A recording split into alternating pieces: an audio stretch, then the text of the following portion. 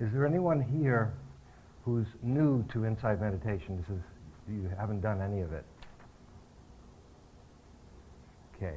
Have you done, no other hand. Have you done other forms of meditation?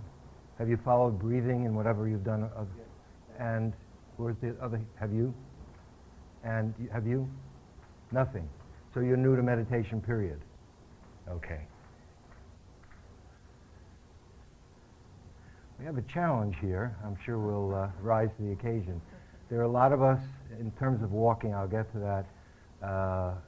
I'm still trying to get a sense of the best way to do that.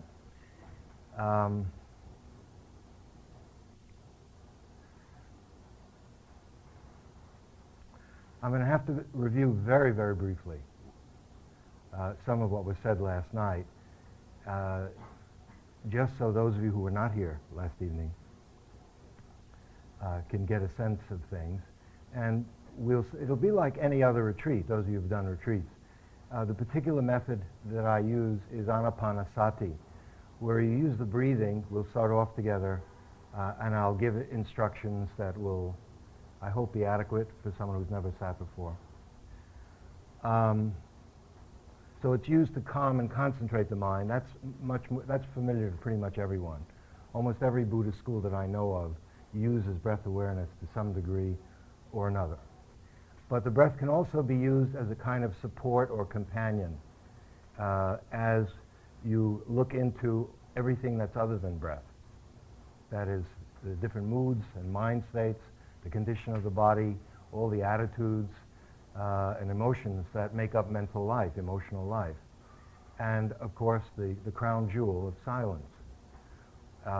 By the way, I left out the punchline last night. It was so spontaneous that it was disjointed, but about the Maasai. Do you remember, those of you, how many of you were here last night? Yeah, okay. Difficult.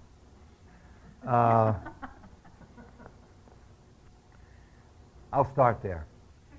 The Maasai are a tribe in Africa who heard about 9/11 and could grasp the number of people who had died, but couldn't grasp how high the buildings were. It was reported by one of their tribe members who was in New York and was when it happened.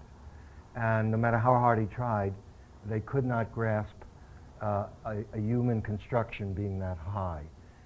For them, what is tall is a giraffe or certain trees. And finally, he just stopped trying to get through that. Because that's the natural environment that those people live in.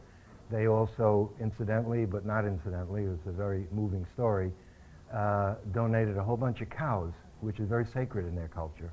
So it's the best gift they could give to the survivors in New York. And it will make its way here not as cows, but as the cows will be sold, the money will be used to make their own crafts, and then will be given as much as possible to the survivors. The reason I mentioned it is that in our culture, silence is like that.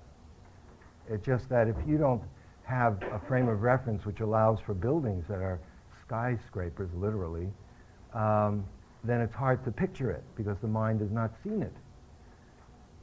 Silence is not thought much of in our culture. It's thought of as a break. The refrigerator stops rumbling, the kids turn the TV off, you live on a nice quiet street, you go to sleep, it'd be nice to get a good night's rest, etc.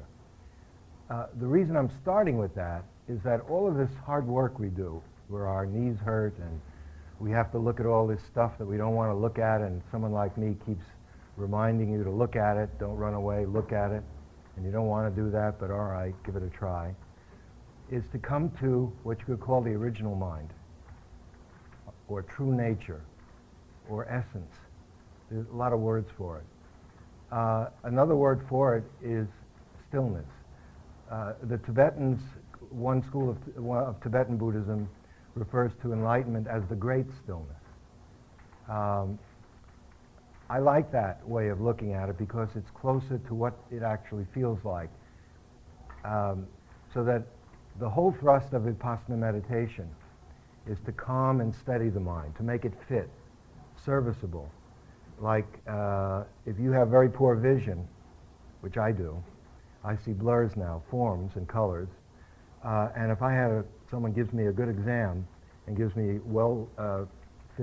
well-produced glasses, I can see very clearly now. We think we're seeing clearly to begin with already. That's the illusion of being, after all, I'm an adult. We don't have any psychiatric disease that causes us to think otherwise. But from the point of view of this level of truth, with seeing through yesterday's eyes, so much of what is going on is seen through our history of conditioning. All of us have a life story.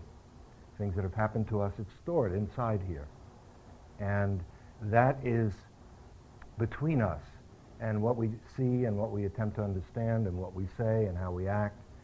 And it feels like it's very individual. This is me. The truth is, it's thousands of years of culture have been poured into us, and very little of it is original. That's why the Buddha could say in Anatta that that it's impersonal. As you get to watch the mind, you'll see more and more that quality of it, that this stuff just comes out. It comes from nowhere, it goes back to nowhere, and if you get some practice not identifying with it, not giving it energy, and then believing what you've just thought, you begin to see that these little creatures called thoughts and moods, they're homeless and rootless. They just sort of come up, operate, and then they go back to zero. They came out of zero. And that freedom is liberating yourself from your own mind. It's kind of odd. But we're so identified with everything that the mind produces. And that's what we construct this notion of a me, to whom everything is happening and who acquires possessions and etc. We devote our best energies in the service of this me. As you start to watch, and it's very hard to do that unless the mind has become somewhat fit. We use the singular breathing, that is coming back to the breath again and again, and I'll put that into words in a few moments. And everything that we do in life to develop this quality of steady attention, mindfulness, so that we'll do some form of walking meditation, but most of you have no doubt heard the instructions come right from the original teachings of the Buddha. Be mindful while sitting, standing, walking, and lying down. In short, whatever we do the entire day. Our life is something to be lived consciously. Mindfulness is being awake, sensitive to what your experience is as you're enacting that experience. So the degree to which the mind can become clear, focused, steady, with a good pair of eyeglasses, then when we allow the second form of sitting that we'll be gaining some experience with today, maybe this afternoon or late morning, it depends. There's no formula because you're all in different places, and finally, you decide what to do, but I'm going to verbally at least lay out a certain framework. As we sit and breathe in this method of anapanasati, we relax in the breathing and we're open to whatever turns up. We learn how to do that. We learn how to welcome whatever is there. So what starts to come up is all of this conditioning. The mind starts to naturally empty itself of its own content. What's in you starts to come to the surface, present itself. Our job is simply to see it arise and pass away. See, insight, one of the main meanings of insight, is to see that it's impermanent and empty. Empty doesn't mean that it's a hallucination. One connotation would be it's insubstantial. If you see impermanence, you'll see all of it, because they're all, in a sense, derived from seeing how nothing lasts. Anything that emerges must also disappear. See if that's so. It's a law according to the Buddha's teaching. But you have to confirm that yourself. As you begin to see things, and let's say you start seeing fear, loneliness, anger, whatever, and you begin to see its nature, that when we're, in Buddhist terms, deluded, that is, let's say the fear comes, we totally identify with the fear, we make I am afraid, this is happening to me, I am terrified. If you make terror, you have terror. You make fear, you have fear. But if you can watch the energy of fear, not from a distance, but actually intimately, but see it for what it is. I'll use fear as an example. Strong bodily sensations, lots of disabling thoughts, mostly coming from an imagined future, perhaps a fear of a past that's over with, reoccurring. As you begin to see that, you see it's manageable. It's actually workable. Fear is just, it's an energy in life. Every human being knows it. We also all know boredom. We also know joy, elation, hatred, all of them, however many categories you want to divide them up, and the different Buddhist schools have divided them up in different ways. That's not so important. What's important is to be able to see what's there, to see it for what it is. As you see its nature, that's all you have to do. Just be mindful of it. It reveals itself. It's telling you, I just come here for a little while, I do this thing, and then I'm gone. Now, if you identify with it, it's as if it's very solid, and it's as if it's forever. The fear feels like it's never going to go away. It feels like you won't survive. It's overwhelming. And then we have to do all kinds of things to defend ourselves, or to get out of the situation, or not to get out of the situation, be crushed by it. So as we get better in what I would call eventually, at the beginning I don't think it feels this way, enjoy the show, for goodness sakes. You know, you just watch it all coming and going. It's a remarkable show. Now, at first, we don't feel that at all. We worship the reactions of the mind, conditions.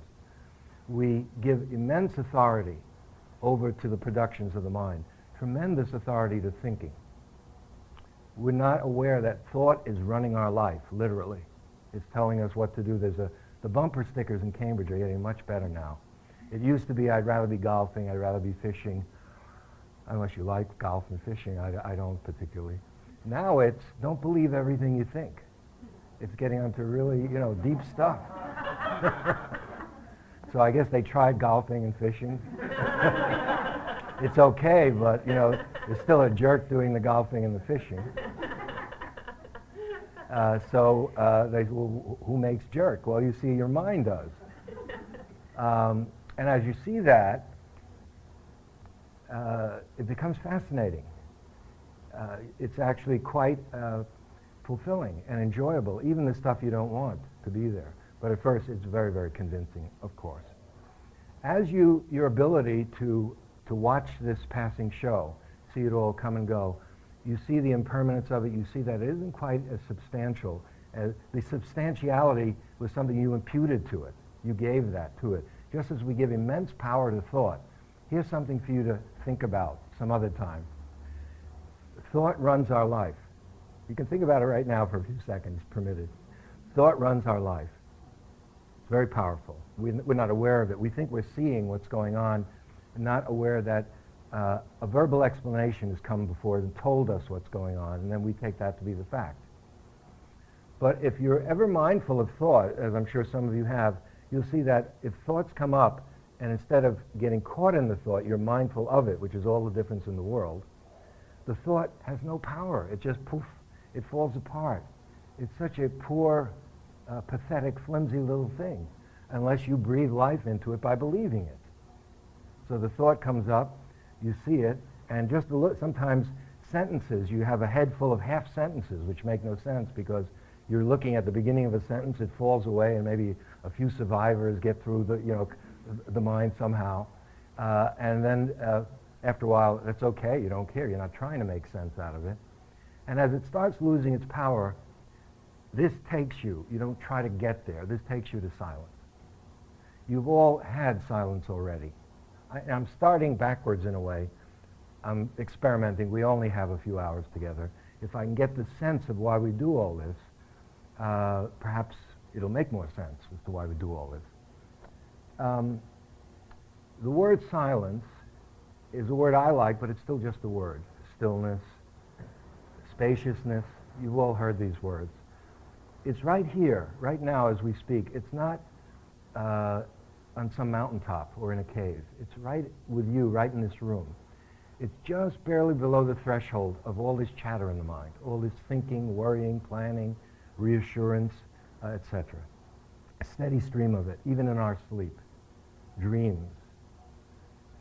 Fortunately, supposedly, it feels true, we have a couple of hours of dreamless sleep where we'd be totally finished, where there's no thinking, which is to say there's no me.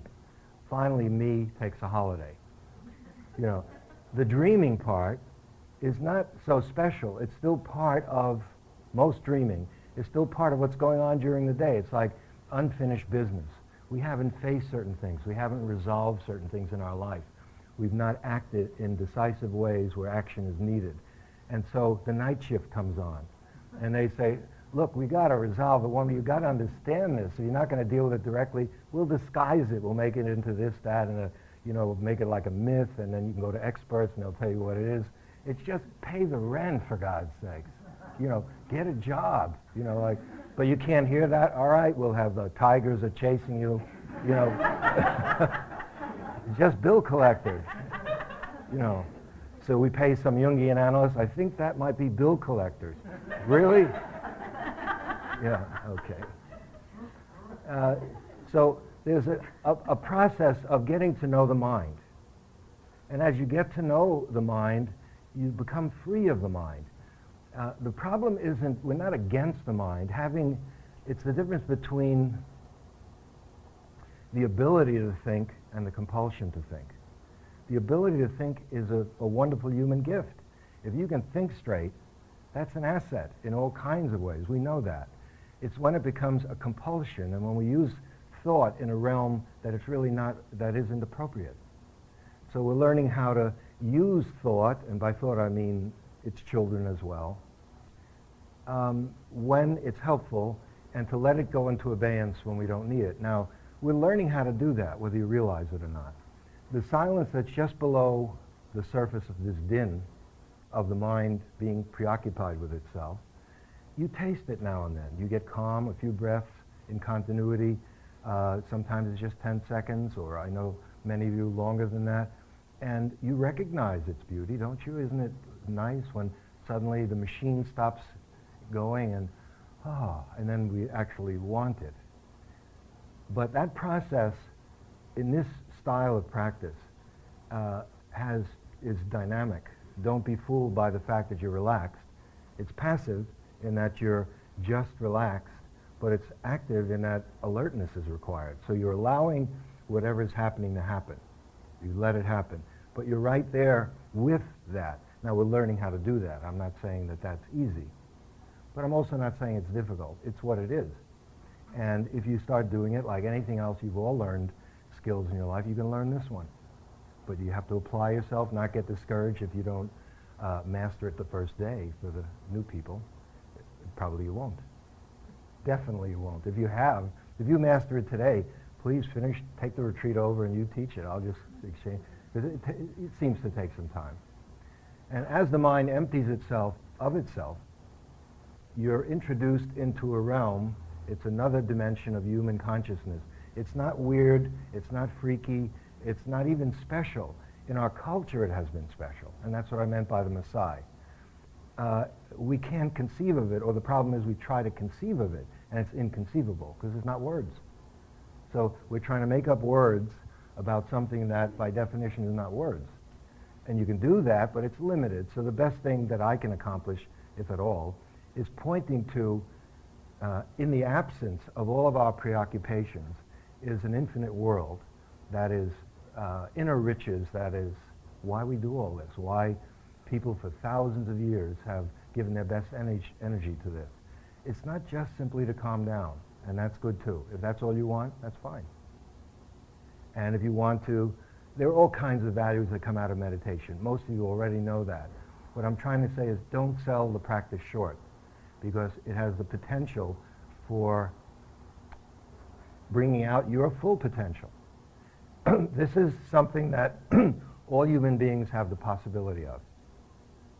If you were born, you have this capacity to enter into another realm that's vast, silent, but silent doesn't mean stagnant or dead.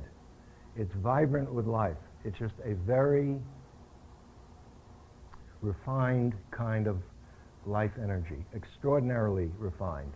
Remember, in meditation, in the world of mind, the more refined and subtle, the more powerful it is. Maybe in life that's true too. It's not just flexing muscles. The more subtle the mind gets, the more powerful it gets. The quieter the mind is, the stronger the mind is. Just think of all the energy that's squandered in our conflicts, in our indecisiveness, in our evasions, running away from what is, and so forth.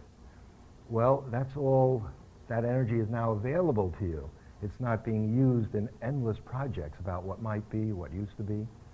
And there's a whole world, and we know, anyone who's tasted it even a little bit, those who've been around the block a bit in terms of meditation, been practicing for a while, have you had the experience that, let's say, after a retreat, either you feel it or someone points out that you feel you're more loving? You weren't even practicing metta, no official love practice. You're just watching everything come and go, come and go. And you find that you're a little bit more understanding, a little bit more loving. You're seeing a little bit more clearly. I have had that experience, and good, I see some. I could use some nods if you know. Yeah, thank you. I need some help here, you know. I don't know, I'm projected onto you, these tough New Yorkers, you know, like I heard the introduction that Tom gave me last night, warm, deep, and funny. And I felt like, yeah, I can hear how New Yorkers are hearing that. All right, make me laugh. You know, you know, warm me up. All right, I'm waiting. Go ahead. So I'm a little intimidated because I've been away from the Big Apple for a while. So this hard work takes us to this quality of mind that's a normal dimension of human existence. It's not reserved for special people. The culture can define it that way, so that special people take it on as a life's work, dress a certain way, devise a whole lifestyle called monks or nuns, and that is one way that has been practiced for thousands of years, and in some cases very successfully. But that isn't our choice. As I look around, I don't see any monks and nuns. And so the question then becomes, is it possible for us people, ordinary lay people who have lives, so, you know, recognizably familiar lives, is it possible for us to have access to that quality? And I would say without hesitation, it is. And then once you do, what comes out of it? The Tibetans have they talk about the cognizing power of emptiness. There's a kind of intelligence. I'm going to distinguish that from intellect. When we say someone's very intelligent, it usually means they're highly intellectually developed or highly educated, or both. Usually it's both. I'm using the word intelligence now, which it's a separate human quality. It's not in contradiction to logic, rationality, which is a beautiful human capacity as well. It's something that's innate and that knows. When we more and more start to be that, it's not so much using it as being it, we find that the world is transformed. First of all, this planet is a beautiful place to a clear mind. Everything is miraculous. The most ordinary thing is just wonderful to do. You become so much easier, it's easier to be satisfied and content. Because they say in Zen, nothing special, which is to say everything's special. That becomes, you see it as a palpable reality. It's not fanciful or reserved for special mystics who have sallow cheeks and have eyes that are looking like this in photographs of 1920s somewhere. Just people like ourselves. You can keep your high heels and your three-piece suits. It's okay. That's not the problem. And as we tap that, this cognizing power, intelligence, is not separate from compassion. Not at all. They're the same. Wisdom, compassion, they're words. The Buddha talks about it as a bird with two wings, wisdom and compassion. That's to begin with. But finally, real wisdom has compassion. Real compassion is wise. They're just words for some knowing quality that's quite valuable and precious. And that's why the Dharma has been done and passed on laboriously, sometimes through great hardship over thousands of years. There have always been, apparently, people who have tasted it and wanted to share it. There've never been an army of takers, never. and probably there won't be now either. But you're here, so I have to assume that that you're open to at least hear about it. What you do is, it's your life, it's your choice, of course. Okay, so silence, as you start to tap it, then the practice becomes living, bringing that quiet mind, or still mind, or clear mind, or whatever word you like, Buddha nature, and there are varying degrees of depth to it, of course. Depth is to bring that into our affairs. Now, I'm coming round to what is this relationship? I thought he was going to say something about relationship. I am. Last night, I hope I hammered away enough to understand that much of what goes on in relationship are conditioned reactions. We're in each other's presence. We react a certain way according to our life history, our inclinations, etc. That's pretty clear. Okay, take a look if it isn't clear to you. In other words, it happens. Someone says or looks at you a certain way or treats you a certain way, and a reaction comes out. And what was being suggested is that relationship is a mirror. All of the Buddhist teachings have to do with self-knowing, coming to know yourself. By learning how to remain clear and aware of these reactions as they happen, they start to lose their power. And so, but you see what's there. And sometimes what you see, if you look, it's always been there. But we have not wanted to see it as it is. We have images of ourselves. I'm a this, I'm a that. As you watch how you actually live, underline actually, capital letters, italics, neon sign. Actually, not how you think you live, or how you should live, or how your mommy told you to live. How do I actually live?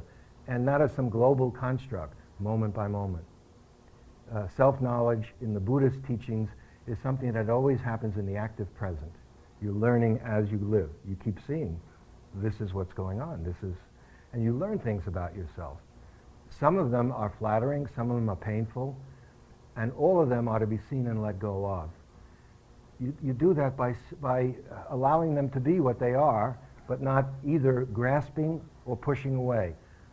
Joseph was here a week or two ago, Goldstein. How many of you were here for his talk? Good. A key, Joseph and I have talked about this for years, and I personally think his book is very important right now because there's so many, everyone's learning from everyone else in all the different traditions, great possibility for confusion. And what he's identified, it's very obvious, it's stated, and it's sort of the emperor's clothes. He's saying the emperor has no clothes on. All these traditions are saying we're practicing liberation. It's about freedom. Liberation through non-clinging. That means neither grasping nor pushing away. The forms proliferate, they're endless in all the different traditions. But they come down to this ability to let go into freedom.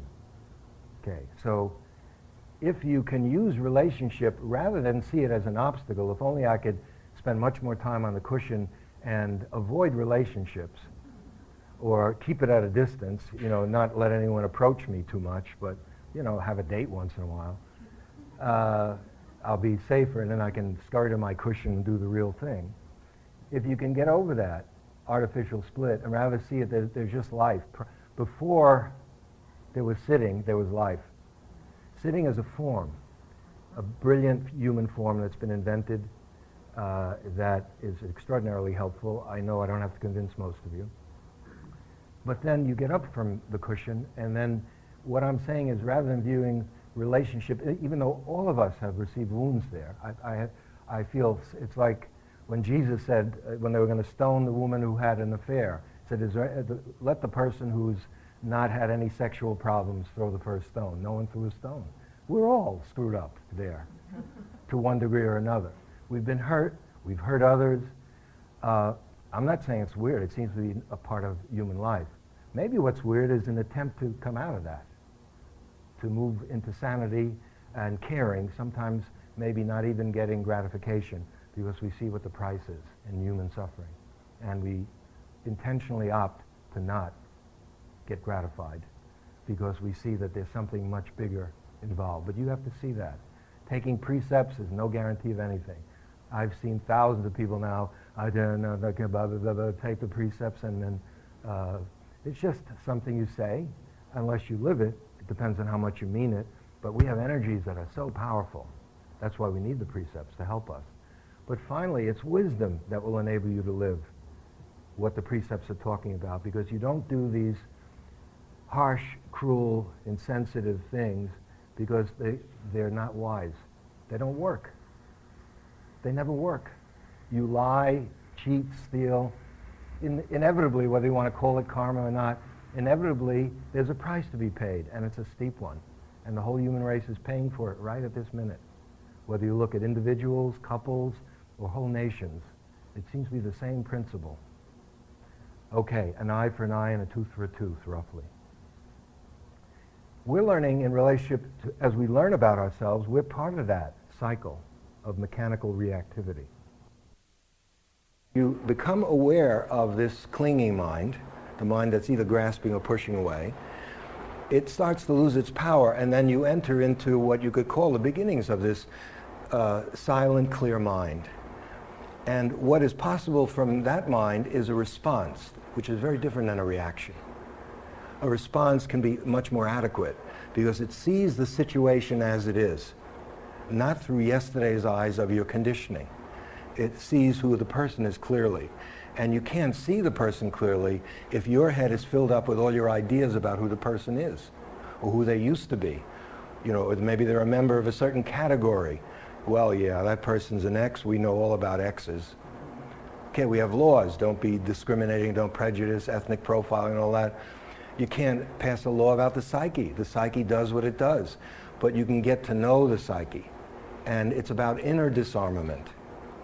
Outer disarmament, we've had it. It doesn't work because there's still inner violence. And inevitably the best rules, the best plans, Soviet Union, Marxism, a lot of Marxism is quite beautiful. Totally unrealistic because the psyches were the same old psyches, greed, hatred, and delusion. Fine, these people want Marxism to each from their need, blah, blah, blah. The same old mind reinstalls itself. And it's so unrealistic that it failed. Capitalism is much more realistic. It's saying, we're greedy. Let's go at it. You know? So, terrific, you know? It feels comfortable. There are going to be a lot of casualties, but that's all right, you know? I'm not going to be one of them. Then you become one of them and you lead a political movement or something, write a book. So more and more relationship reveals the ways of the self. The Buddha is saying that the whole practice is letting go of the attachment to me and mine, this incessant, powerfully conditioned tendency to identify with everything that happens, or almost, as being me or mine. You know, in just simple Vipassana practice, if you have a pain in your knee, let's say, and you will have them soon, as we start, we will sit. You have a pain in your knee. If you're totally mindful of it, I'm repeating something I think you all know, the pain is still there. You feel throb, throb, ache, ache. If this sense of me and mine comes into it, that is, if, let's say, the level of your concentration falters, and suddenly you're not as attentive to the raw sensation of the pain, suddenly the mind sweeps in. It doesn't take much time. It takes no time. And then it becomes my pain, my knee. Then you have torment. Then you have sorrow. Then you have anguish. Then you've got a lot of trouble. Because it's not simply that there's a pain in the knee. It's happening to my knee, for God's sakes. This is me that this is happening to. And that's what's going on all day long. The entire universe is here for us. In one sense it is, but in a profound sense. But you see what I'm getting at. It's a delusion. As you start to free yourself from that, there are these great possibilities of living a life that's much more harmonious. You know, you've read all the books I've read, so you know what's next. This is just one method, and the encouragement last night was relationship not only reveals the ways of the self, because you can see yourself in action if you pay attention. It's obvious. You know, me, me, me. How can you say that to me? And it's also a way of freeing yourself from the self. Because in the self-revelation, is the dissipation of that. As you see it, it starts losing its power. And you start to feel what it's like to live from a very, very different place. Not totally identified with all these notions of who we are, images of who we are, etc., etc.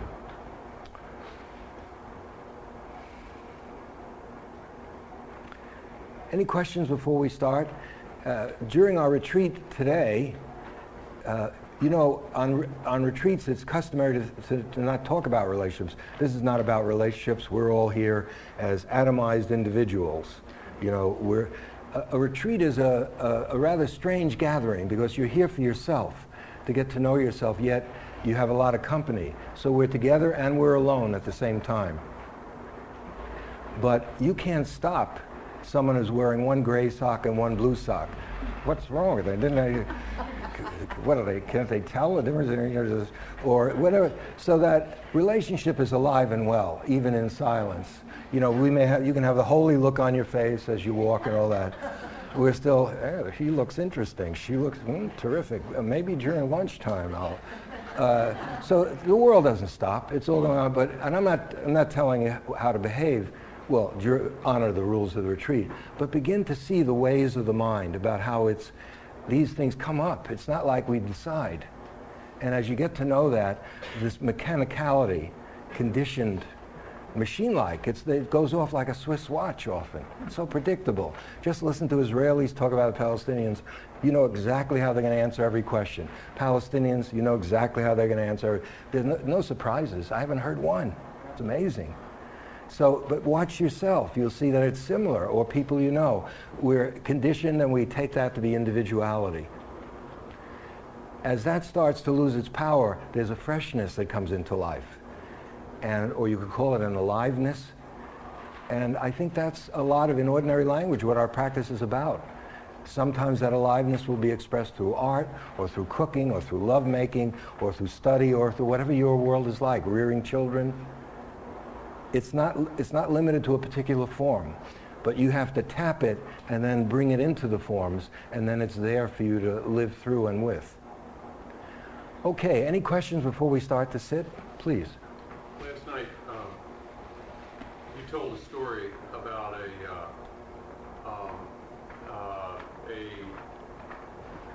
teacher in Asia somewhere, and you were in his presence, and a young guy from California was in his presence. Yes. And I thought it was kind of an interesting and instructive story, but I didn't quite get it.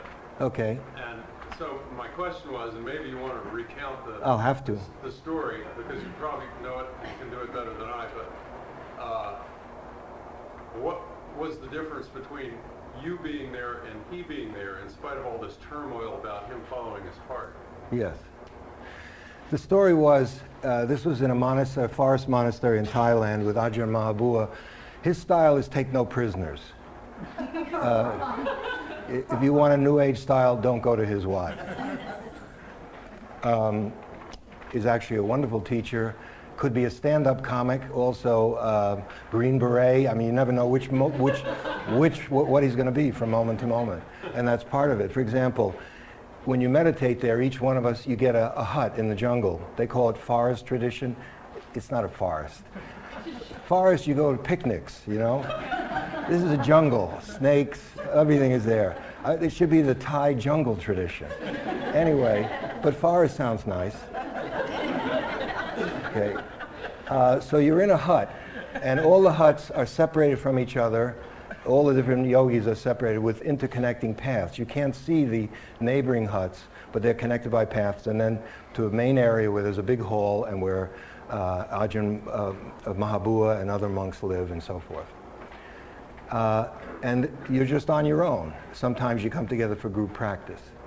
He will make his rounds, just to give you a sense of the guy who was talking, and peek into the hut. If you're sleeping at any time of day or night, you don't know, he puts a chalk mark. And he said he learned this from Americans. You know, so he said 3 strikes and you're out. And if he finds you sleeping 3 times, he asks you to leave the monastery. Now it's random. You don't know when he's going to turn up. So there could be some sleepyheads who are getting through the radar. And there could be some people who just happen to be asleep 3 times, but they're mostly awake. Out. So this is the kind of guy. He's a very fine teacher. So this person, rather new to the practice, shows up from California. I don't know who the kid was, but 22, looked like if he wasn't a surfer, he should be, or he would get the role of a surfer in a surfing movie. And he makes some kind of comment about how do you know what to do, how to act, and he says, what did I say he said? I want your words. I followed his heart. Yeah, I follow my heart. I look into my heart, follow my heart. Sounds good, sounds very new age. It actually sounds practical too. What else are you gonna get? And Mahabua couldn't understand it. He had to have it translated 4 or 5 times. Finally, he rolled over laughing, and he just said, you follow what's in the heart. He says, that cesspool full of urine and feces and, bad information and stupidities and greed. He said, and he couldn't control, he just kept laughing. Okay, so what do I do? It's not I, it's what would the practice be? Of course, you always have to work with what you have, don't you? I mean, so that you can't wait until you're perfect and never act until you have this clear mind that I just talked about. That's radiant and just knows exactly what to do. It's always wise and kind. Of course not. Much of how you get to that heart is through foolish behavior. The question is whether you learn from your foolishness or you just keep repeating it over and over and over again. So that's why Dharma teachings exist. At first, because they're just words, but they're pointers in the right direction. So that, let's say if you see a sign, New York. It isn't New York, but it helps you get to New York. Okay, so it's helpful. Let's say if you've never been to New York and you don't know the roads, New York, 22 miles. It's nice to see that. It's friendly and helpful. Otherwise, you're figuring out how to get there. So Dharma teachings are, in a sense, guiding us how to live. And the Buddha gave very precise instructions. It's actually a question that I'm going to have to give does the Reader's Digest still exist? Kind of short version of